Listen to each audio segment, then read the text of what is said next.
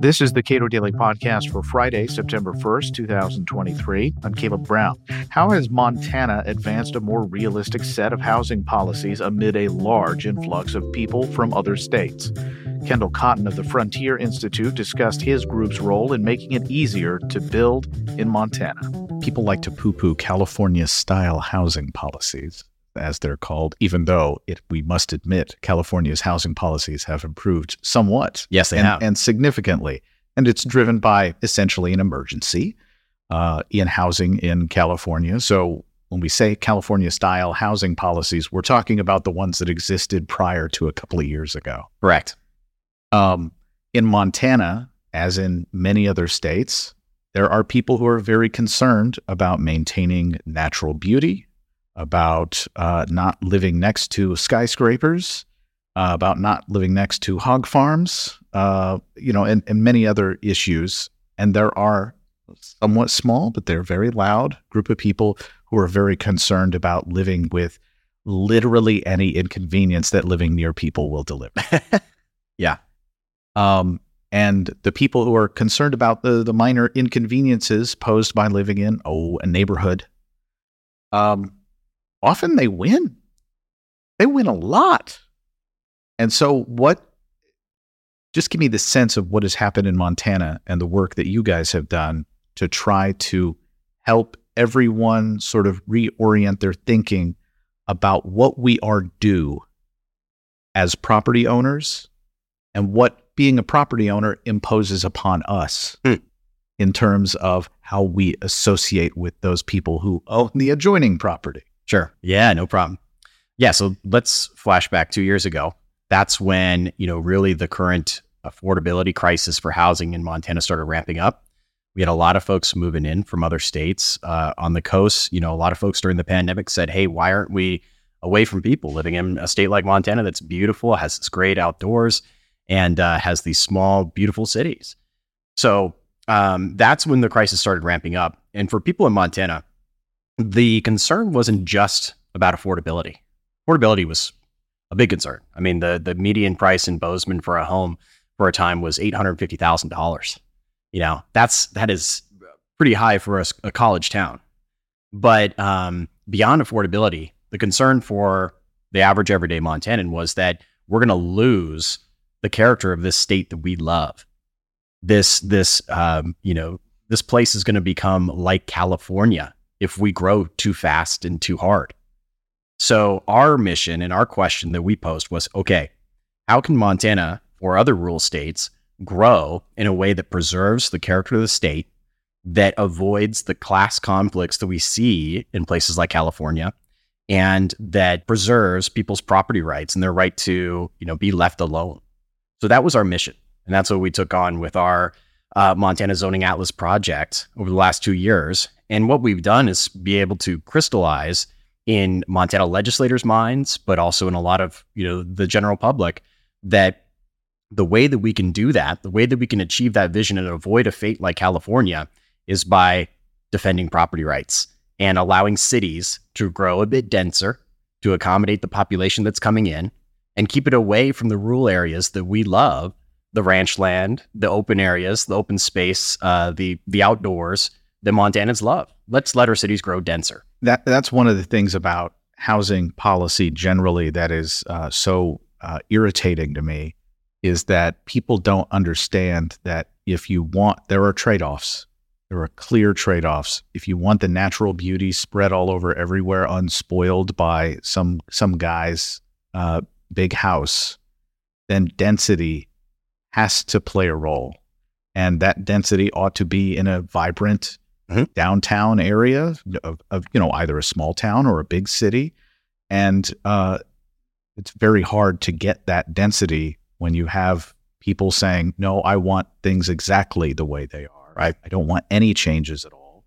And so in terms of getting the public behind the notion of, yes, this is my property, I get to do what I want with my property, and we should be welcoming to new people, as much as welcoming as we can to new people who want to enjoy the same things that we've enjoyed for so long. What do you appeal to? We were able to appeal to almost anybody who had an interest. But like in the sense within somebody's mind, what are you Correct. appealing to in order to get them to say yes on a more realistic set of housing policies? So we had an amazing bipartisan coalition that we were able to cobble together for this effort. And we had folks who were on the left, organizations that were like renters advocacy organizations that we were working with. And for folks on the left who are concerned about social justice, who are concerned about, the crisis of homelessness that's rising in a lot of these communities, they were able to come to them and say, look, we need a place for these people to live. We need to build more homes so that we have affordable options for people. They also were able to speak to folks who cared about the climate, who were able to say, hey, if we need to avoid dependence on cars, the way we do that is we build walkable communities, and we need to legalize that. And then on the right, groups like ours were able to go to people who are concerned about property rights and saying, why is the government able to dictate what property owners can do with their own homes as long as they're not hurting anybody? And then we also were able to talk to maybe the more communitarian conservative perspective, which says, I don't want my neighborhood going to hell. Like I want to preserve the character of my neighborhood. So what we said to them is that, great, you don't allow growth in the city center where people are moving, the growth is going to come to you. And so in order to avoid that fate and your neighborhood changing for the future, we need to allow density in our cities. We need to free property owners up there to build the homes that we need to build to accommodate population growth. And one thing that really appeals to me as a parent, somebody with 3 children, I want them to feel comfortable going into civil society and engaging without me. And I want them to be able to do that at a young age. And part of that is having, as you say, walkable communities where people, there are opportunities for both commerce and living that you can walk to and from. And that's just, to me, it's a beautiful vision. It's not realistic in some places, but it's a wonderful idea. And I don't understand why more people on the right are not actively trying to understand the policy that will bring that kind of sort of idyllic. It's like Ned Flanders says, it's a vision of America that only exists in the minds of us Republicans. But that idea of being able to engage with your community freely and openly, you got to have people living it and interacting with one another freely. And I just don't know why that's not more appealing to your average conservative. Well, I think that conservatism, as we were discussing prior to the podcast, I think that, essentially they have embraced some progressive values of top-down planning.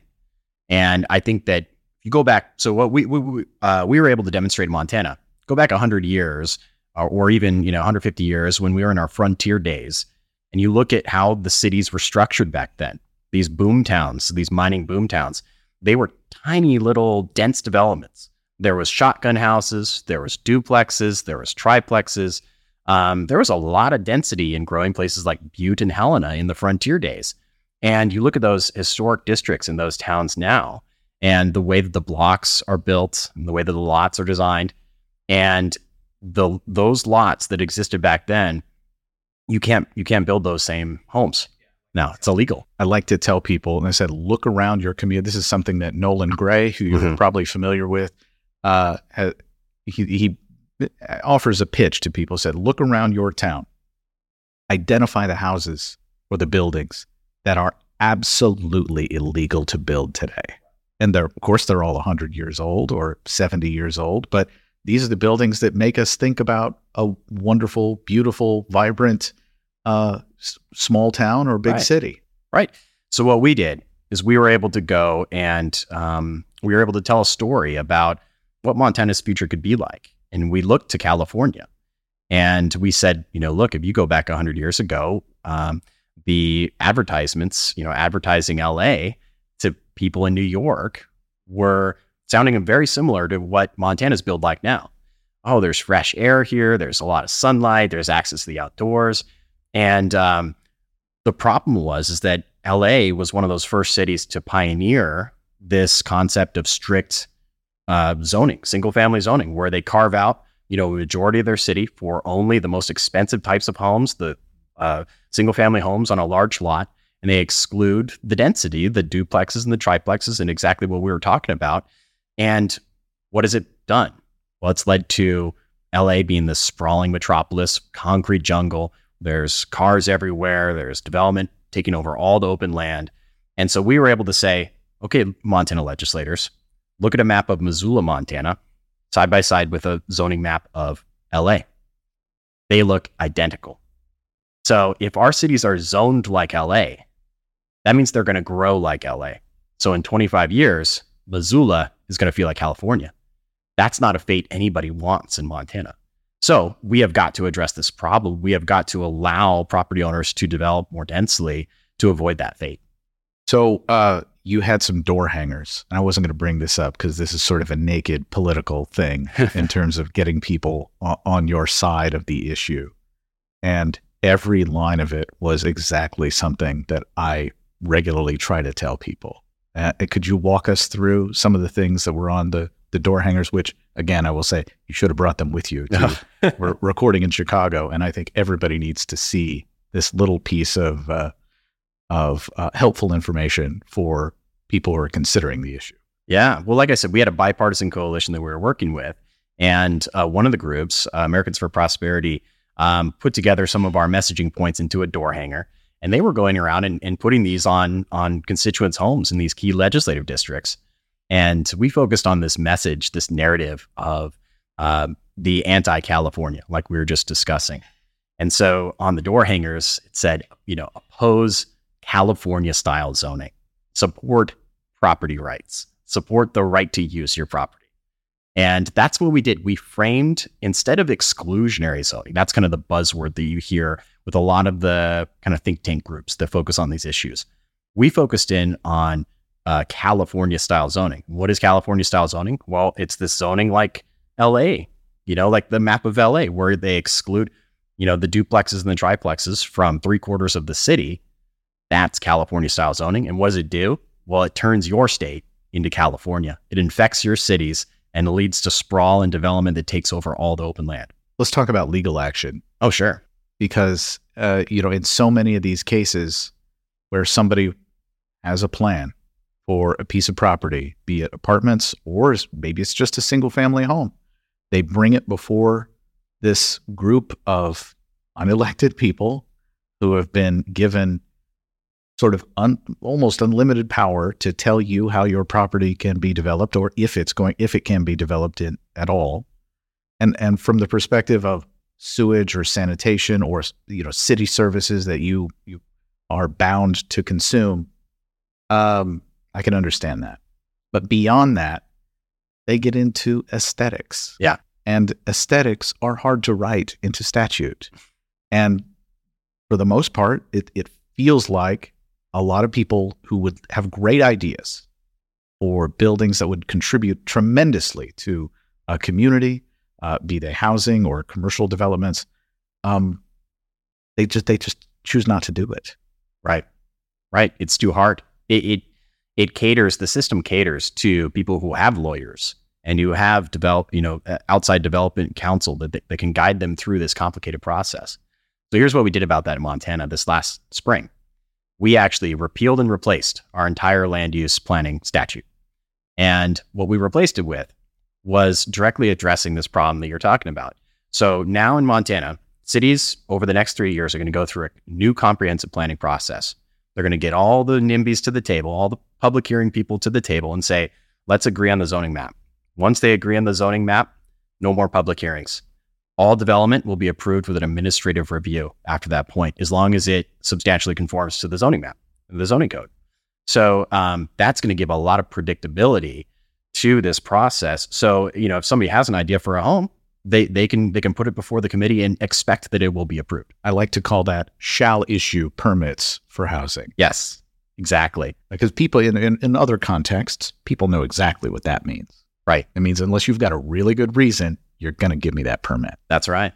So then going beyond that, that's obviously a fantastic reform and something that honestly no other state has done. Montana is far and beyond other states in this area.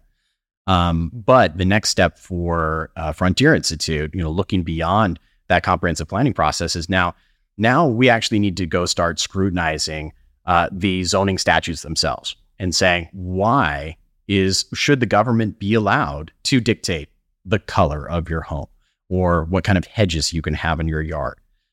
That seems to me to be an unconstitutional infringement on somebody's fundamental right to use their property. That's not a compelling state interest in health and safety. So we're going to go start, kind of calling these things out in the courts and saying, if this local government thinks that this is there is a compelling interest in regulating this use of property, prove it in court. Right. And that's something that I think it undercuts the amount of discretion that is given to these local authorities who are accountable to the loudest voices in the room. And that is not how property rights work. Right, exactly. One of the ways it's been put by some of our younger activists who've been working with us on this project is that, laws shouldn't be made according to vibes. They need to be made for a very, very good reason. If we're going to get the government involved in enforcing people not to use their property at the point of a gun, we need to be very careful about how we use that power. And so it should only be used in a reasonable context for the most important reasons to protect other people's health and safety. And that's the only real legitimate use of land use regulation that I can see. Beyond that, you're getting outside of the bounds of the Constitution and this idea of protecting people's right to be left alone and to do what they want with their own property. Kendall Cotton is president of Montana's Frontier Institute. We spoke earlier this week in Chicago. Subscribe to and rate the Cato Daily Podcast wherever you please, and thank you for listening.